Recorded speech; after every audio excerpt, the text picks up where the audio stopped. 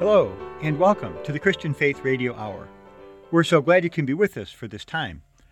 We're recording this program on Wednesday, May 25th, 2022, for broadcast this Saturday, May 28th. And we usually like to do these programs live, but I'll be out of town for a Bible conference in Cleveland this weekend, so I have to pre-record it. My name is David Canfield, and I'll be your host for this hour. You can visit us online at thechristianfaith.org. That's thechristianfaith.org. And if you have any comments or questions, either during the program or later this week, you can send us an email at questions@thechristianfaith.org.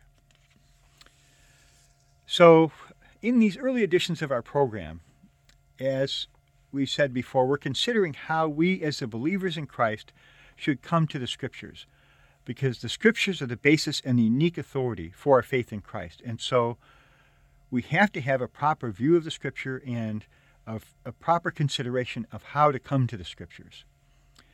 And what we've stressed is that because we live in such challenging times today, we need to have an uplifted view of the Scriptures. So that's what we're trying to do in these early programs. We're trying to uplift the believer's view of the Scriptures and encourage the believers to be in the Word in a much more serious way.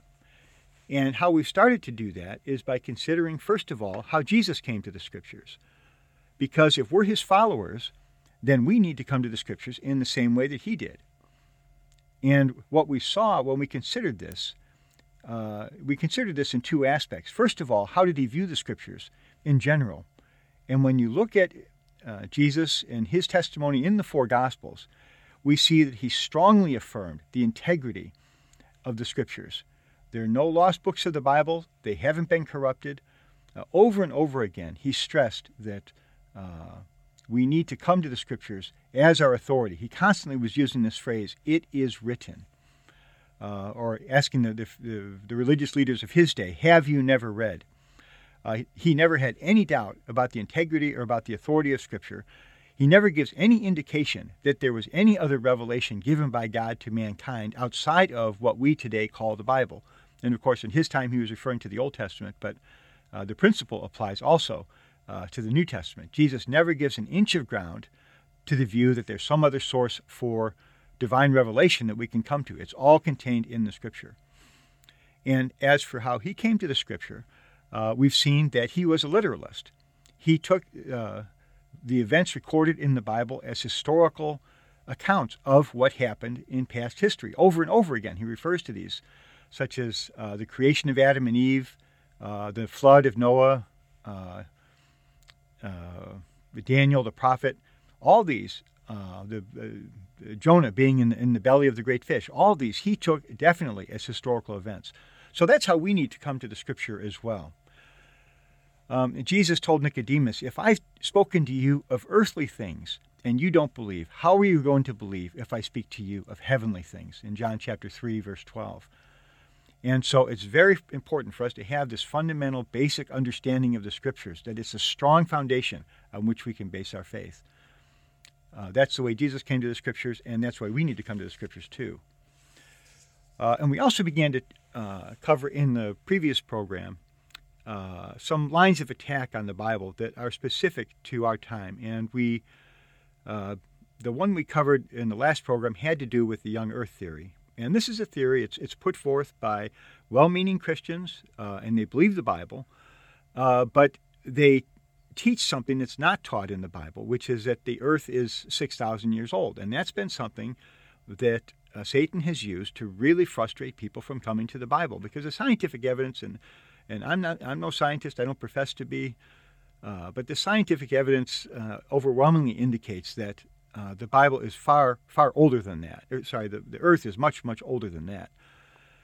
And so people say, if I take the Bible in a literal way, does that mean that I have to believe the earth is 6,000 years old? And as we discussed, no, because there's just very briefly, there's a gap between Genesis 1:1 and Genesis 1:2. And that understanding of that gap is called the gap theory. It was put forth in the 1800s. So in other words, Genesis 1:1 is a standalone verse. In the beginning, God created the heavens and the earth. The young earth view is the rest of Genesis chapter 1 explains that verse. But actually, no. We would say, those who hold this view, that Genesis 1:1 stands alone, and then there's an interval. We simply don't know how long that interval is, but there's a long period of time before Genesis 1:2. The young earthers would translate that as the earth was formless and void, but it's also possible to translate that verse as the earth became formless and void. And so, no, and again, we're just reviewing here a little bit, but we just want to stress, no, you don't have to believe the earth is 6,000 years old to take a literal view of the Bible. And we talked a little bit about that at the end of the previous program, and we're probably going to get into that more in depth in a future program because it's a very important topic to consider. It really needs a further consideration. And my thought was there's a couple other lines of attack that we need to deal with, just so we can be established in the faith. I mean, these aren't things we prefer not to have to get into them, but given the situation in today's world, we really don't have a choice. But before we go on to deal with those, I just felt, since recording the last program, that it would be better first to continue with more consideration about the Bible itself. Because when we're more grounded in the positive, then we can go on and deal with the negative. And so we're going to set those aside for a little while. We'll come back to these other topics. But right now, we just want to begin to consider something more about the positive aspect of what the Word really is. And then we'll go on, as I say, and deal with the negative. Jesus was incarnated. He was God incarnate, and the entire God who became a man. And when John, in the Gospel of John, when it talks about the incarnation, it speaks of him as the Word. John chapter 1, verse 1, of course, is a very famous verse. In the beginning was the Word, and the Word was with God, and the Word was God. And then in John 1:14, and the Word became flesh and dwelt among us. And the word dwelt there in the Greek it's very interesting. It's actually the word is literally tabernacled. Now, in the Old Testament, the tabernacle it was a big tent, and the tabernacle among the children of Israel, that's where God dwelt. And so John uses this word regarding the incarnation of Jesus. What he's saying is God now, in the Old Testament, God dwelt in the tabernacle. Now God, in the New Testament, was dwelling among men in the person of Jesus Christ. It's just a wonderful picture of the incarnation and of what that really signifies. But what we want to stress is that John speaks of the Word becoming flesh and dwelling among us. Well, Jesus is the incarnate Word of God, and the Bible is the written Word of God. The incarnate Word of God came to us 2,000 years ago in the person of Jesus Christ. Today, what we have in our hands is the written Word of God. And that's how Jesus so often comes to us today, is through his written Word. And so we want to begin right now by considering how the written Word in so many ways is so similar to the incarnate Word of God. And that should, again, really help us to appreciate the written Word in a much more profound way. So, first of all, when Jesus became a man, he was not, he didn't come down in some kind of glowing form. If we had planned the incarnation, that's how we would have done it. We probably would have had Jesus, he would have come as a man full grown on the earth, and he would have had this glow about him, right? And everybody would have said, this is the Son of God. It would have been clear. He wouldn't have had to put up with a lot of the stuff he had to deal with as a man, right? But that's not how God did it. God had him born in Bethlehem, then he was laid in a manger, very, very lowly birth. Quite something, the difference between how the heavens treated Jesus and how the earth treated Jesus. There was no place for him in the inn, even. He had to be laid in a manger after he was born. But the angels were singing his praises in the heavens. Really something. You can see, wow, what a different view of who this one really was. But in himself, he was just this lowly little baby, just like any other man. He had all the same needs that we do as human beings. He had to eat, he had to sleep, he had to drink. He had all the physical limitations that we do. If you look at him, you would have said, this is just another man. In the same way today, when you come to the Bible, there's no like glowing coming out from the pages. It wasn't given to us on golden leaves, right? Some people in their religions. The Mormons like to say that the angel showed their guy these the scripture on the golden leaves, and he copied it down. But the Bible didn't come to us like that. It was written like any other book on the materials they had in those days, parchments and vellum and other things. If you look at it, you would say this is just another book. Well, again, it's the same. It's just like Jesus in that regard. But it's just like Jesus. People realized with Jesus, yes, he's a man like any other man, but there's something different about this man. He has something no one else has. There's a life in him. There's a glory in him that we just don't have. And that's John 1:4. When it says right after it talks about the Word being with God, it says, "In him was life." It's like John wants to stress to us in his gospel, God wants to give us this life. And so when the Word became flesh, this life was in the incarnate Word. Well, today, this life is in the Scripture. So often when we come to the Scripture, we touch this marvelous life. And that's how we receive the life. And that's how very often we're born again. So let's look in Matthew chapter 13, verses 19 through 23.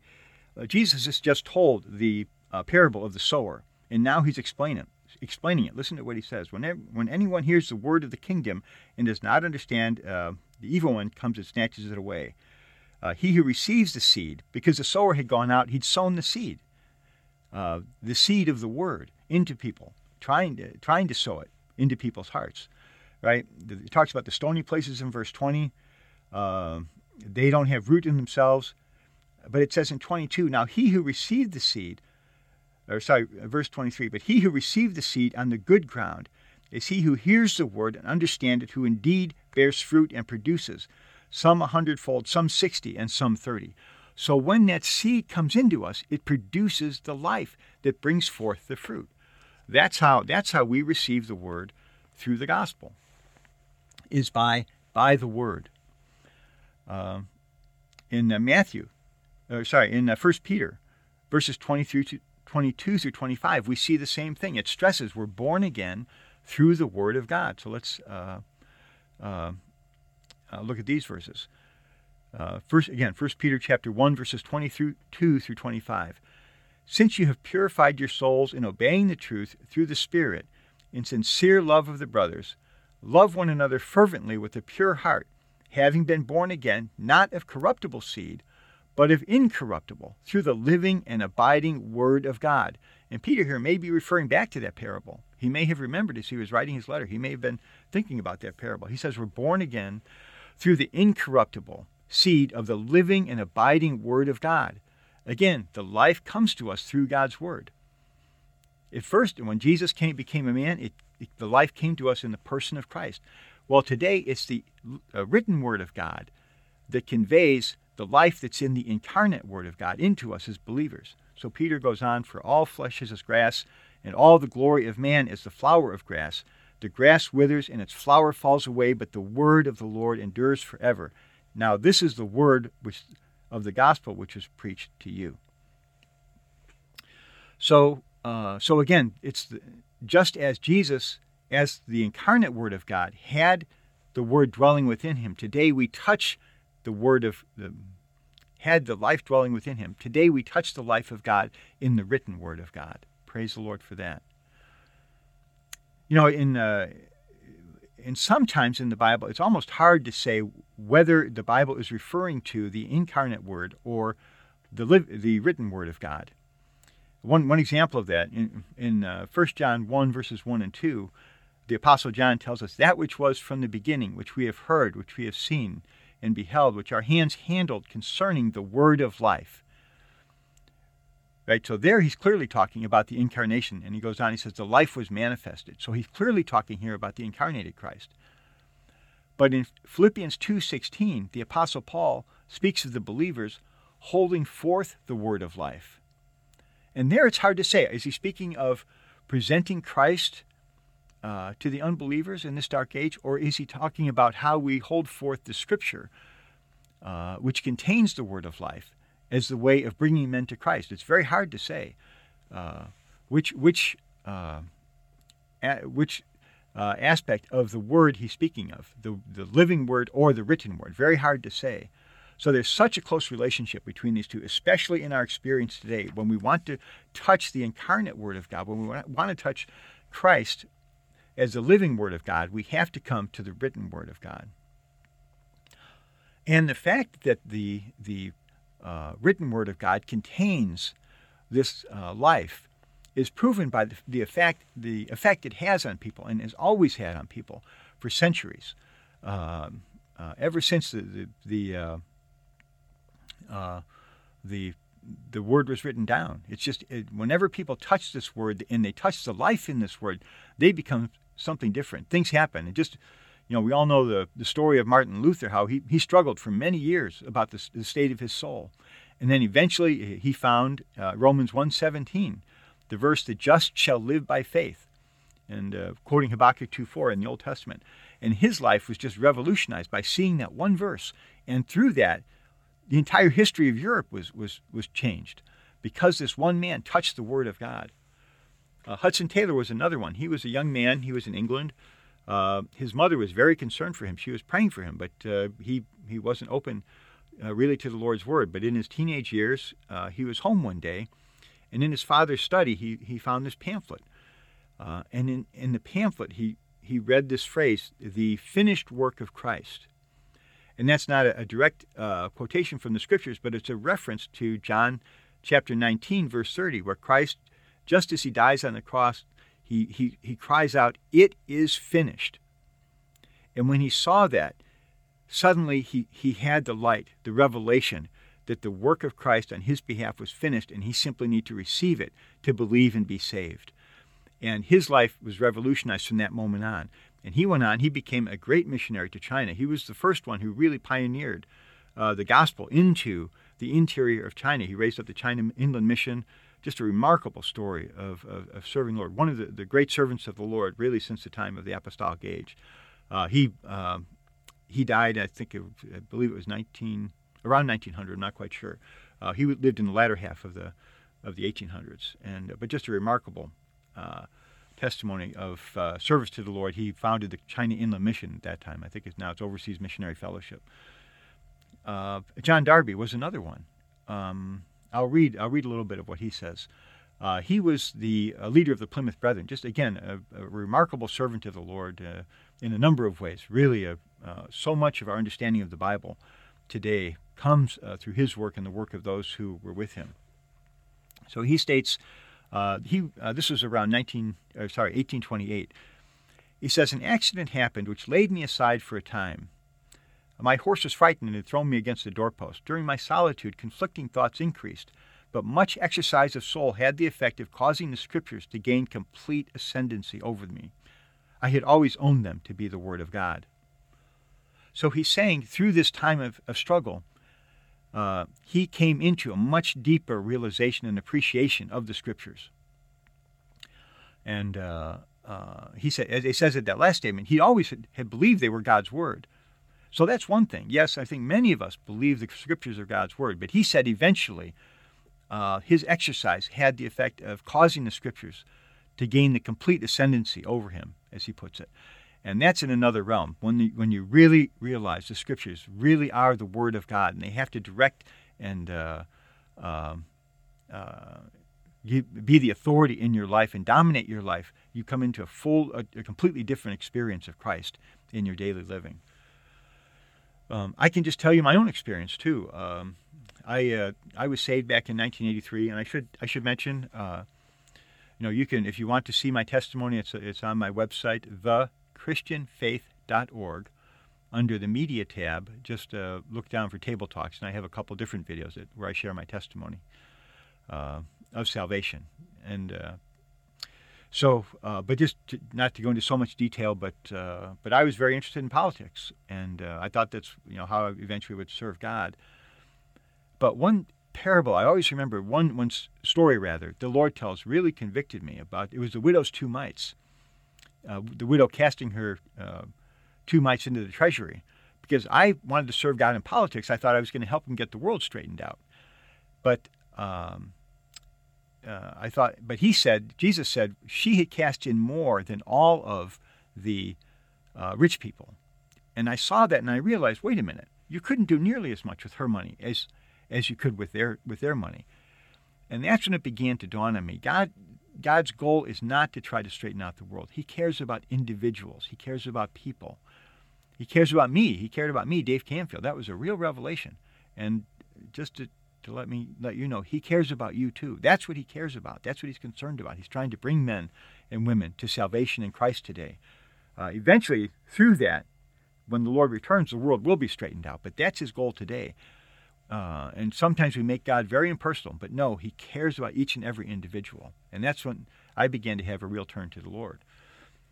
The verse through which I really was saved, though, was it was maybe a year or so after that, less than that. But it was Romans chapter 8, verse 9. A brother shared with me. And he sat down with me and asked me, what does it mean to be a Christian? And I had no way, I couldn't tell him. I had no way. I thought I already was a Christian, but I didn't know the answer to that question. Maybe you don't know the answer. But then he opened up the Bible and he showed me Romans chapter 8, verse 9, which says, if anyone does not have the Spirit of Christ, he does not belong to him. And that really set me back, like I say in my testimony on the website, because I knew at that point, to my knowledge, I did not have the Spirit of Christ. I'd never asked the Lord to come and live inside of me. And so it was that point I realized I needed to do that.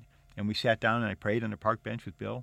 And I said, Lord, I want you to come and live inside of me. And that's when I was born again, through touching the life that's in the Word again. No other book has this kind of impact on human beings. No other book comes close in human history. Some books, you read them and maybe they'll help you have a better understanding of how to take care of your life or the kind of path you want to pursue in life. There are those kinds of books. Nothing comes close to the Bible, though, even in that respect. But the Bible doesn't just deal with us in an outward way. It deals with us inwardly. It speaks to us inwardly. Hebrews chapter 4, verse 12 says the Word of God is living and operative and dividing even to the separating of soul and spirit, of joints and marrow. It's able to deal with us inwardly. Other books deal with us outwardly sometimes. Again, not to the extent that the Bible does, but the Bible just has a way of working within us and changing us like no other book can. And that's a proof that there really is a life, a divine life, operating in the Bible. So that's one of the ways, again, in which the Bible is just really, it mirrors the living Word of God, the written Word of God and the living Word of God. And it contains the living Word of God. It conveys to us, maybe a better way to say to it, it conveys to us the living Word of God. So another way in which they're very similar is that Christ spoke with authority. Matthew chapter 7, 28, 29. He'd just given the Sermon on the Mount. And he tells the people, blessed are the poor in spirit. And he goes on, that you've heard in the law that it says this, but I say to you. And he goes on, and at the end of that sermon, it says, when Jesus had ended all these sayings, the people were astonished at his teaching, for he taught them as one having authority, and not as the scribes. Well, the Bible also speaks with authority. As we've stressed in the last program, over and over again, Jesus made it clear this is the authority for our teaching on the earth. This is the authority for what we believe. He constantly was saying, it is written. Have you never read? It's the only earthly authority he ever appealed to. So the Bible really speaks with authority, and it claims authority. It claims the authority to be able to tell us how we should live our lives, what should we be doing, what it is that pleases God. It surely claims this kind of authority, the unique authority, again, as God's unique revelation to mankind. And so again, in this respect, the Bible is very similar to the Lord. And now I felt I should say something, too, about this matter of authority in our society today. Because, as I said, this is Wednesday, the 25th, I think it is, May 25th. I was actually in the studio yesterday. We tried to record this program, but we had a little technical difficulty. And so I have to come back in this morning to recorded again. And of course, yesterday, later on in the day, we found out about this terrible massacre down in Texas, and it just breaks your heart to hear that, and your heart goes out to the loved ones and the grieving families. You just don't even know what to say. Just all you can do is lift them up to the Lord for Him to come in and heal. But it just speaks to me that the Bible, for decade after decade now, has been losing its authority in this country. It used to be we could strongly say this: our nation was based on the Judeo-Christian moral tradition. Well, it's harder to say now. People don't like to hear that even. And as the Bible has been losing its authority, it seems like this kind of lawlessness, this kind of unspeakably evil behavior is breaking out more and more. That's not a coincidence. It's not a coincidence. We need to pray very much. And to be honest, even this program, this sharing, has come out of some prayer. I feel that the Bible and the Word of God would be uplifted again in this country, would be exalted again in this country. The gospel would go forth. The Spirit would be poured out. We need to have this kind of prayer, that God's authority would be recognized. The real fear of the Lord would be so prevailing in this land. Many people believe in the Lord today, but how few really fear the Lord? How many fear the Lord's word as we should? It's just as that fear declines, as I say, the lawlessness and tragedies just seem to increase, and you just have to weep. The psalmist in Psalm 119, I'm not quite sure the verse, maybe verse 63, says, "My eyes shed streams of tears because they do not keep your law." And we should have that same kind of feeling as believers in Christ when we see these kinds of things happening and this kind of tragedy. So hopefully, again, through these programs, we can encourage believers to be in the Word in a more serious way, and that will give the Lord the ground to do more in this country and even to begin to heal this land. So we pray that He'll have a way to do that. So that'll be enough for this segment. We'll come back and continue on this line in the next segment.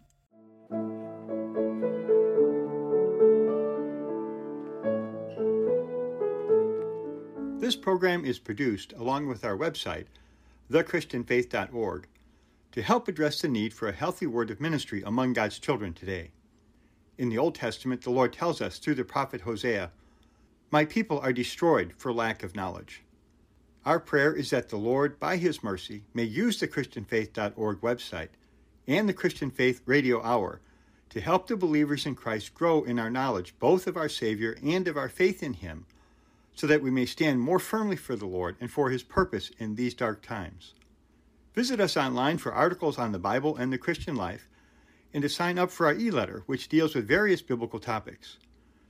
To listen to previous editions of this program, look for the Christian Faith Radio Hour podcast, which you can access via our website under the Media tab, or directly on iTunes or Spotify. And if you have questions or comments about what you've heard on this program or on our website, or about the Christian faith in general, send us a note at questions@thechristianfaith.org.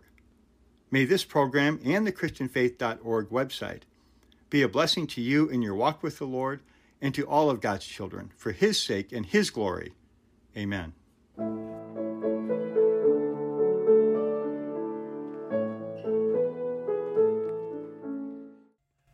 Hello, and welcome back.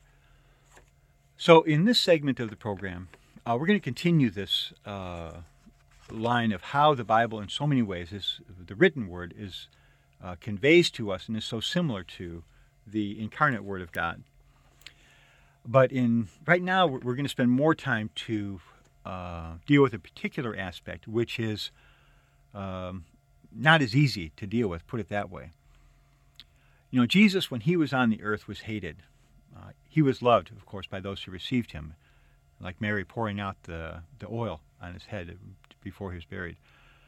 By a few people, He was loved. By so many, and by the religious leaders of His day, He was just hated. And one big factor for that was because He exposed people for who they really were. He wasn't a politician. He was very direct and exposing man's evil condition. So in John chapter 7, verse 7, his brothers, he's talking to his brothers, they wanted him to go up to Jerusalem, and he said he was not going up yet.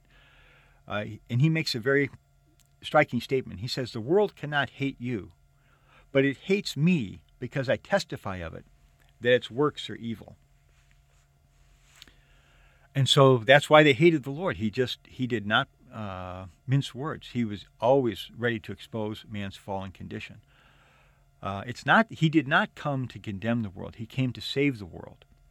And yet to do that, he had to help people realize their need for a Savior, to realize that they were fallen. And as his followers today, that's part of our commitment. We have to be faithful and honest to help people realize their situation, to help bring them to salvation. And so that's exactly what the Bible does today, and that's why the Bible is hated. One very important reason: it does not paint such a positive picture of man, and it doesn't give man any hope that he can work out his own salvation. Over and over again, it stresses that apart from God's intervention, apart from the redeeming work of Christ, man has no hope. His situation is completely hopeless. And so, as I say, that's a big factor why people hate the Bible. So I want to read some passages now. I'm reading from a book here. It's called Life in the Word by Philip Morrow. And for the rest of the program, a lot of the points that I'm sharing are going to be coming from this book. It's an excellent book, and I really highly recommend it. It's short. It was written about 100 years ago, but he's stressing how the divine life is we find the divine life in the Word of God. When we come to the Bible, we should be touching the divine life. Look at it the other way. God imparts his divine life, as we've already said, through his Word. So it's just an excellent little study of this topic.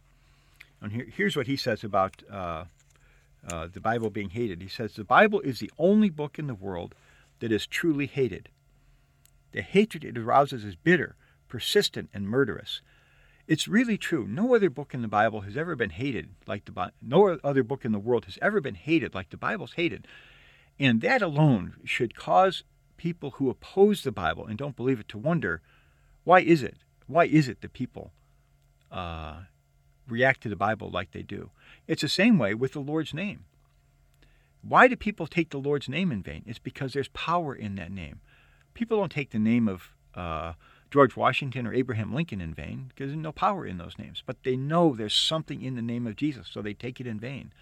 We should be those who are calling on the Lord's name. Oh, Jesus, just to taste his name, just to touch the Lord in his name is so sweet to those of us who are believers. Oh, Jesus, Lord Jesus, I just love you. Just to say his name, right? The hymn says, "Oh, how sweet the name of Jesus is in a believer's ear." It's really so. There's something in that name. Well, why do people hate the Bible? Again, it's for the same reason they hate the Lord's name, is because they know there's something in this book that's not in other books. No book excites the kind of hatred that the Bible does. It's really so. So Morrow again goes on, "From generation to generation, this hatred has been kept alive. There is doubtless a supernatural explanation for this continuous display of hostility towards the Word of God, for the Word has a supernatural enemy who has personally experienced his power." And he's referring there to Matthew chapter 4, where the Lord responded to Satan's temptation by saying, "It is written." But for sure there's a supernatural hatred, the work of Satan, who's trying to do everything to cause people to hate the Bible. But like I say, that fact alone of how the Bible is hated just shows us that there's something particular in the Bible. Here's another quote from Morrow that I really like.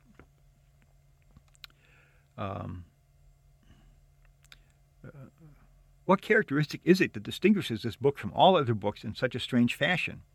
Has its influence upon men been corrupting or otherwise evil? Does it teach doctrines to individuals or communities that are dangerous?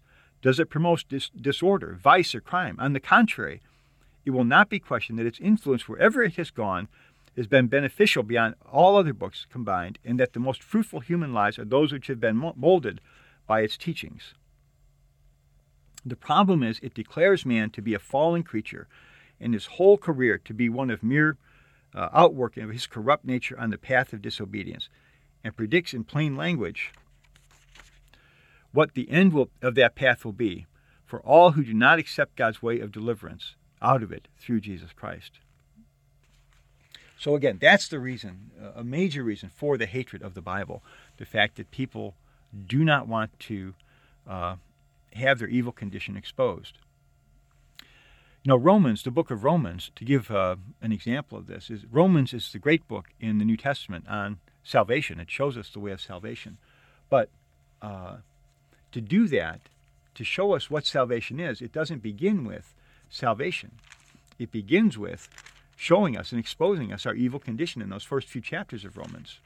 I thought I had this marked, but I guess there it is. Okay. It shows us just how fallen we really are. Only then does Paul go on to show us about salvation. So this is Romans chapter 3, verses 10 through 18. It's not a pretty picture of who man is. Paul is saying, he says, as it is written, there is none righteous, no, not one. There is none who understands, there is none who seeks after God. They have all turned aside. They have together become unprofitable. Or corrupt would be in some translations. There is none who does good, no, not one. Their throat is an open grave. With their tongues they have practiced deceit. The poison of asps is under their lips, whose mouth is full of cursing and bitterness. Their feet are swift to shed blood. Destruction and misery are in their ways, and the way of peace they have not known. There is no fear of God before their eyes. So the Bible in Romans here has to bring us to that point where we have a sober realization of who we really are. And only then does it go on to talk to us about salvation. And because we've read these verses, I think you need to go on in chapter 3. Because here that's where Paul begins to talk about how God offers us the gift of salvation. He says, no one is going to be justified by the law, by the works of the flesh. In verse 20, he says, verse 21, but now the righteousness of God apart from the law has been manifested, being witnessed by the law and the prophets, the righteousness of God through faith in Jesus Christ to all who believe, for there is no difference. All have sinned and fall short of the glory of God, Romans 3:23. Verse 24, being justified freely by his grace through the redemption that is in Christ Jesus. So once we have that realization about who we are, that opens us up to cry out to the Lord, say, Lord, I need you to be my Savior. I need you to forgive me for my sins. And so the Bible does this exposing work, and then it does this healing work. But so many, whether before they're saved or if they're just refuse to be saved, won't open their hearts and say, Lord, I need you to be my Savior. And that's why a big reason why people hate the Bible. But praise the Lord, there's another aspect in which the Bible, the written word, is just like the living word, is that it survives every single attempt to destroy it. No one has ever been able to destroy the Bible. Jesus, of course, they did their utmost to destroy him from the face of the earth. They put him to death on the cross. But he rose from the dead with an indestructible life, because there was an indestructible life in him, and now he's at the right hand of God on high. Praise the Lord for that. There's a man in the glory, as one of our hymns says. Praise the Lord for that. They couldn't destroy him. Well, they've also done everything they possibly could to wipe out the Bible. The Roman Empire, at certain points in its existence, just tried to literally destroy every single copy of the Bible that there was, and that's why we have so few early manuscripts today. But they couldn't quite do it. God protected his word. And all through the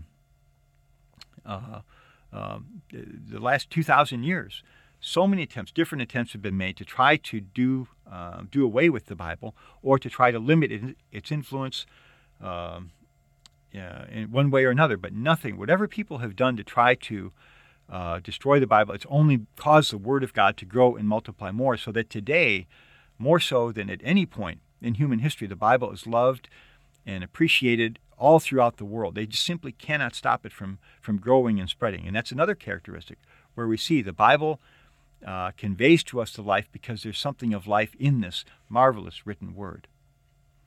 Praise the Lord. So we need to appreciate, we have Christ as our Savior, the living incarnate Word of God. But today what we have in our hands is the written Word of God, and it's through the written Word of God that this marvelous Savior, the life of this marvelous Savior, is conveyed to us. Praise the Lord for that. So that'll be enough for this segment, and we'll go on in the next segment to see a little bit about how we need to come to the Word. Praise the Lord for that.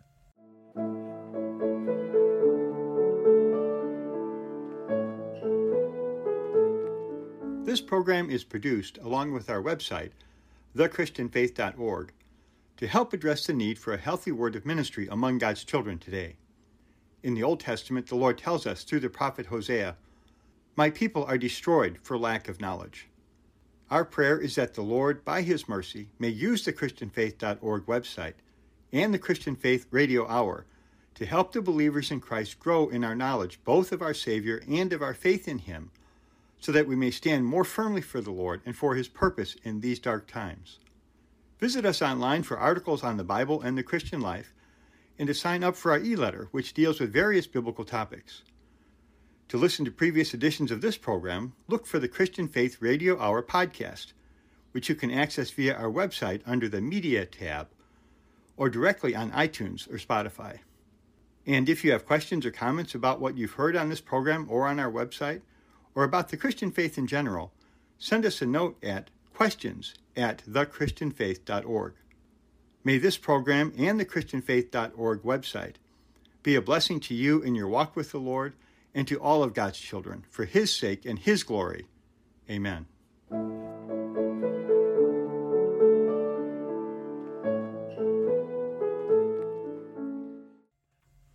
Hello, and welcome back.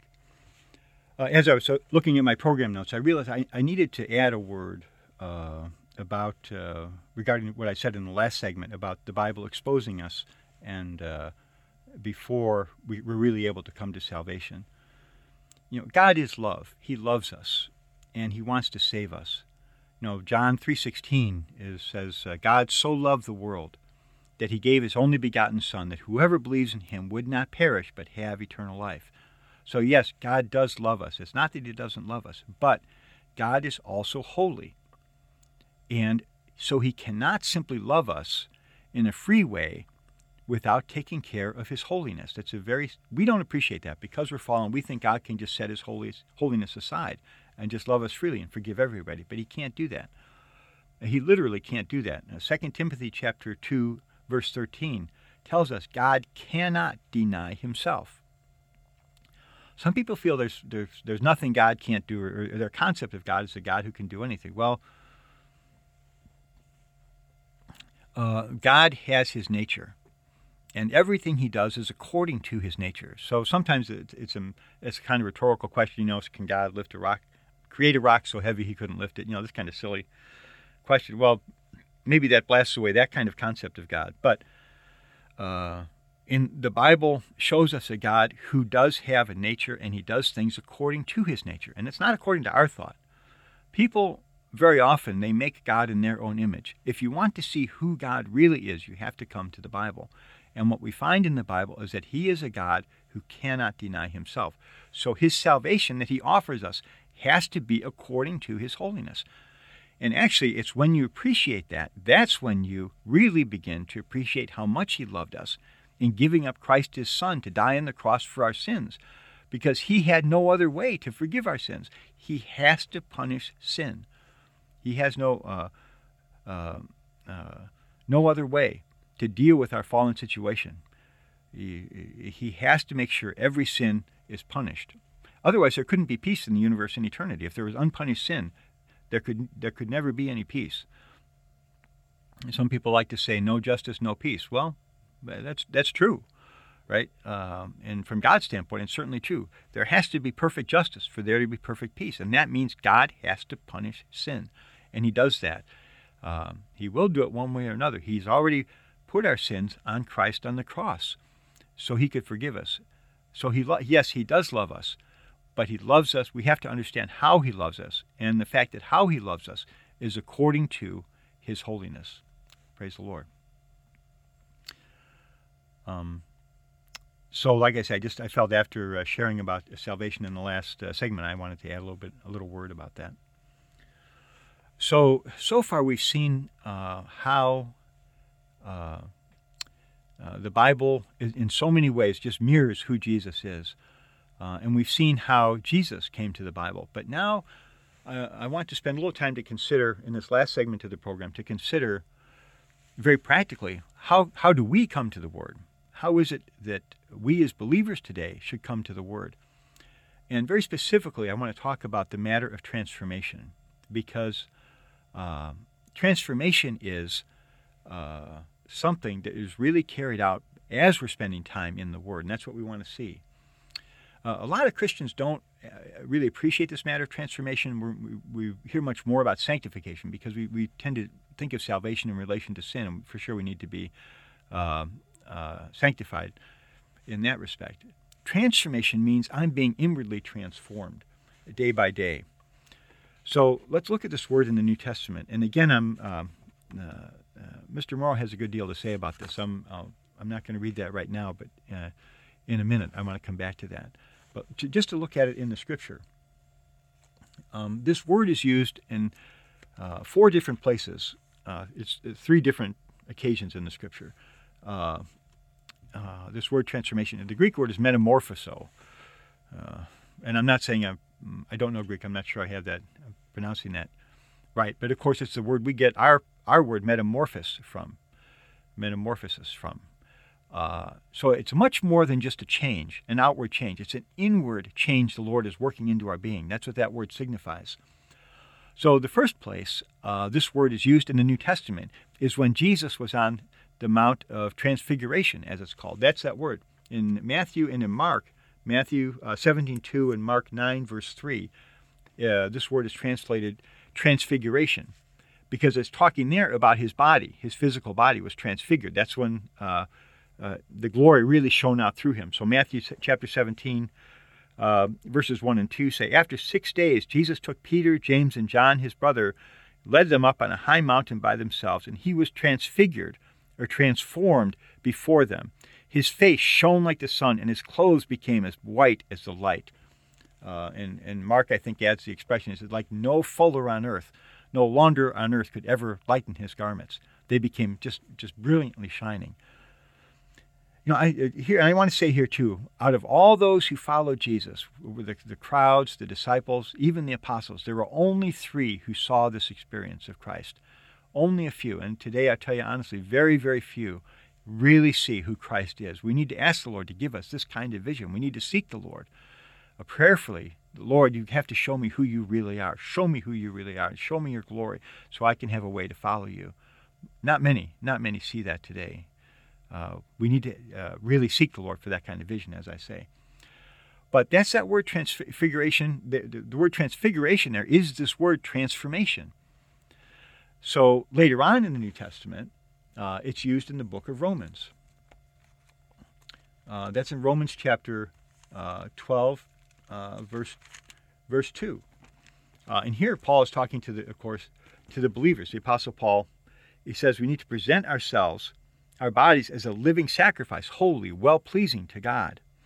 And then he says, do not be conformed to this world, but be transformed by the renewing of your mind, that you may prove what is good and acceptable, the will of God.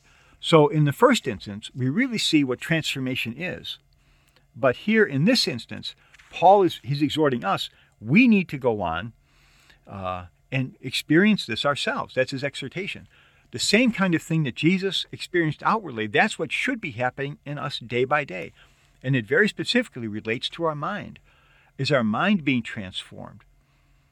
And we need to think in a way that's very different from what we thought before. And it's not just a change of opinion, but our mind is being renewed. So really it becomes a completely different kind of mind.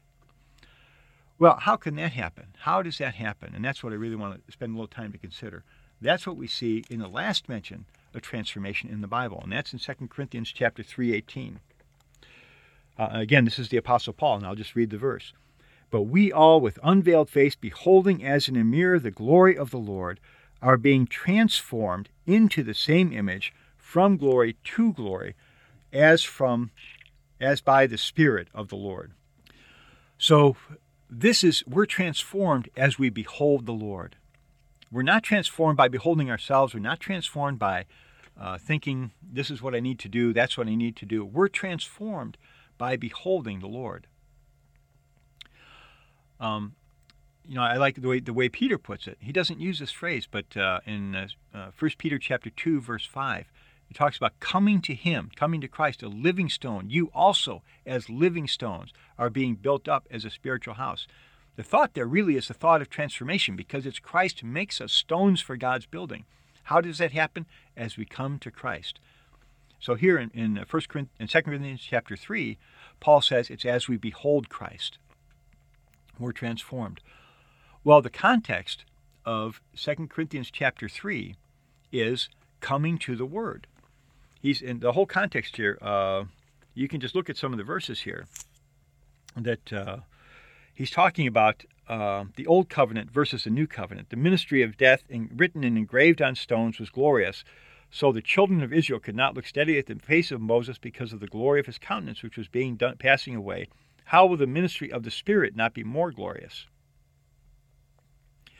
He goes on, we have such hope, we use great boldness, and we're not like Moses. Verse 15, even to this day, whenever Moses is read, a veil lies on their heart. Why? Because they don't realize that the Old Testament was really speaking to them about Christ. They don't realize that, and so that veil lies on their heart. Verse 16, nevertheless, when one turns to the Lord, the veil is taken away. So when we come to the Scripture, reading Moses or reading any part of the Scripture, we turn to the Lord, the veil is taken away. That's when we begin to really behold the Lord, right? And we touch the Lord as the Spirit in the Word. Verse 17, the Lord is the Spirit, and where the Spirit of the Lord is, that is freedom. So it's as we open our heart to the Lord in His Word, Paul is saying here, that's when we touch the Spirit of Christ, and that's when we behold the Lord and really experience this transforming work. That's why it's so important for us as believers to be in the Word day by day, to have this constant beholding of the Lord. That's the only way we can really experience the transforming work of the Spirit. Now here, I think Morrow has a very good statement about that. And again, this is in his book, Life in the Word. Because this is something we need to appreciate, this thought that Morrow has here. It will surely repay the reader to note carefully. Because he was getting into the same passages that I just mentioned. So yes, we need to carefully consider those, but that wasn't the passage I was looking for. Here it is. Here he says, let it also be noted that the transformation is a gradual operation, calling for steadfastness in contemplating the object placed here before us by the Holy Spirit. In other words, it's not all at once. We don't get transformed all at once. This is a lifelong experience. Little by little, as our gaze is fixed upon Him, the old traits and dispositions which are unlike Him are replaced by His own characteristics. And they're replaced because His life is being imparted into our being as we behold Him. Thus the work proceeds from glory to glory. The conformation to His image, which is God's purpose for all the sons of God, Romans 8:29, is not accomplished, as some would have it, by an instantaneous transfiguration, a convulsive upheaval and displacement of the old nature brought about by working one's emotions into an ecstatic state, but is accomplished gradually while the believer is continually occupied with beholding, quote, Christ. There's no hysterical shortcut to the desired result, for Christ must be known from the written word under the tuition of the Holy Spirit, and the process should continue during the whole term of the believer's existence in the body. So he's strongly stressing here, this is a lifelong process, it's a gradual process, it's a daily process. And that's why it's so important for us as believers to be spending time in the Word day by day, touching the Lord day by day. Otherwise we have no experience, no opportunity to experience what the Lord is speaking of here. You know, I love Psalm 119. It really shows us the proper way to come to the Word, to have a proper appreciation of the Bible. it's good, I think, just to, it's the longest chapter in the whole Bible. It's 164 verses, I think. It's an acrostic psalm. So it goes through each of the letters of the Hebrew alphabet successfully. Maybe it's 168 verses. I'm not quite sure. But it's the longest chapter in the whole Bible. But here the psalmist, when he comes to the Word, is just contemplating, just meditating on the Word. And that doesn't mean, and meditating here is different from the way some people use that word. Meditating to them means you clear out your mind. The biblical meditation is exactly the opposite. Biblical meditation is you exercise your mind to really focus on Christ, to focus on the Word of God, and to really ponder and consider what the Word tells us. So I just want to look, we just have a little time left. I want to look through some of these verses and just highlight them. But again, I encourage you, it's a very good psalm to pray over as far as coming to the Lord's Word is concerned. Psalm 119, verse 11, your word have I hidden in my heart, that I might not sin against you. So how can we hide the Lord's Word in our heart? We better be reading the Word day by day. I want to stress here, one very healthy, practical habit every Christian should have is to read through the Bible in a consecutive way. Really, at least every other year. But if you're serious about the Lord and following the Lord, it shouldn't be too much to be able to read through the Bible once a year. And a very simple way to do that is to read 3 chapters in the Old Testament and 1 chapter in the New Testament every day. So that should be less than half an hour. You don't have to take a long time. You can read through them fairly quickly. But that'll get you through the whole Bible in a year. That's a very, very good habit. That's a good way to hide the Word in your heart. Verse 15, I will meditate on your precepts and contemplate your ways. Verse 18 of Psalm 119, open my eyes that I may see wondrous things in your law. We need to ask the Lord to open the Word to us, to show us what's in His Word, because apart from His revelation, we won't be able to see much. We can study the Word, but we need the Lord, like the 2 Corinthians 3:18, and all of that chapter says, we need the Lord to open our eyes to really see. Verse 27, make me understand the way of your precepts, so shall I meditate on your wonderful works. Verse 30, I have chosen the way of truth, your judgments I have laid before me. Praise the Lord. So we'll just do one more here. One here that struck me this morning as I was looking at this is Psalm 119, verse 135. Make your face shine upon your servant and teach me your statutes. So isn't that just like 2 Corinthians 3:18? Make your face shine upon your servant and teach me your statutes. Again, he's saying this happens as I come to the Word, as I touch the Lord in the Word. So this is how we need to come to the Word. And I'm a big believer in studying the Bible, learning the doctrines and the teachings in the Bible. I think that's very, very important. So I don't want to diminish that. But we should also have this exercise to allow the Lord to shine in us through His Word and to seek the living Word of God in the written Word of God with much prayer, much exercise, much meditation over the Word. And then the Word will have a way to really do its work in our being, to transform us into the image of Christ day by day throughout the rest of our life. So praise the Lord for that. So that's about all the time we have for today. But I hope this has been a blessing to you. May the Lord lead you and keep you in His way in this coming week.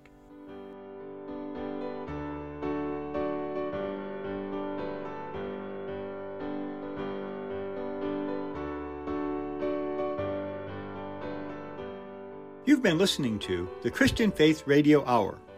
You can visit us online at our website, thechristianfaith.org.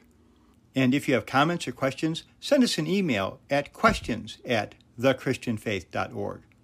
And to listen to previous editions of this program, look for the Christian Faith Radio Hour podcast, which you can access via our website under the Media tab or directly on iTunes or Spotify.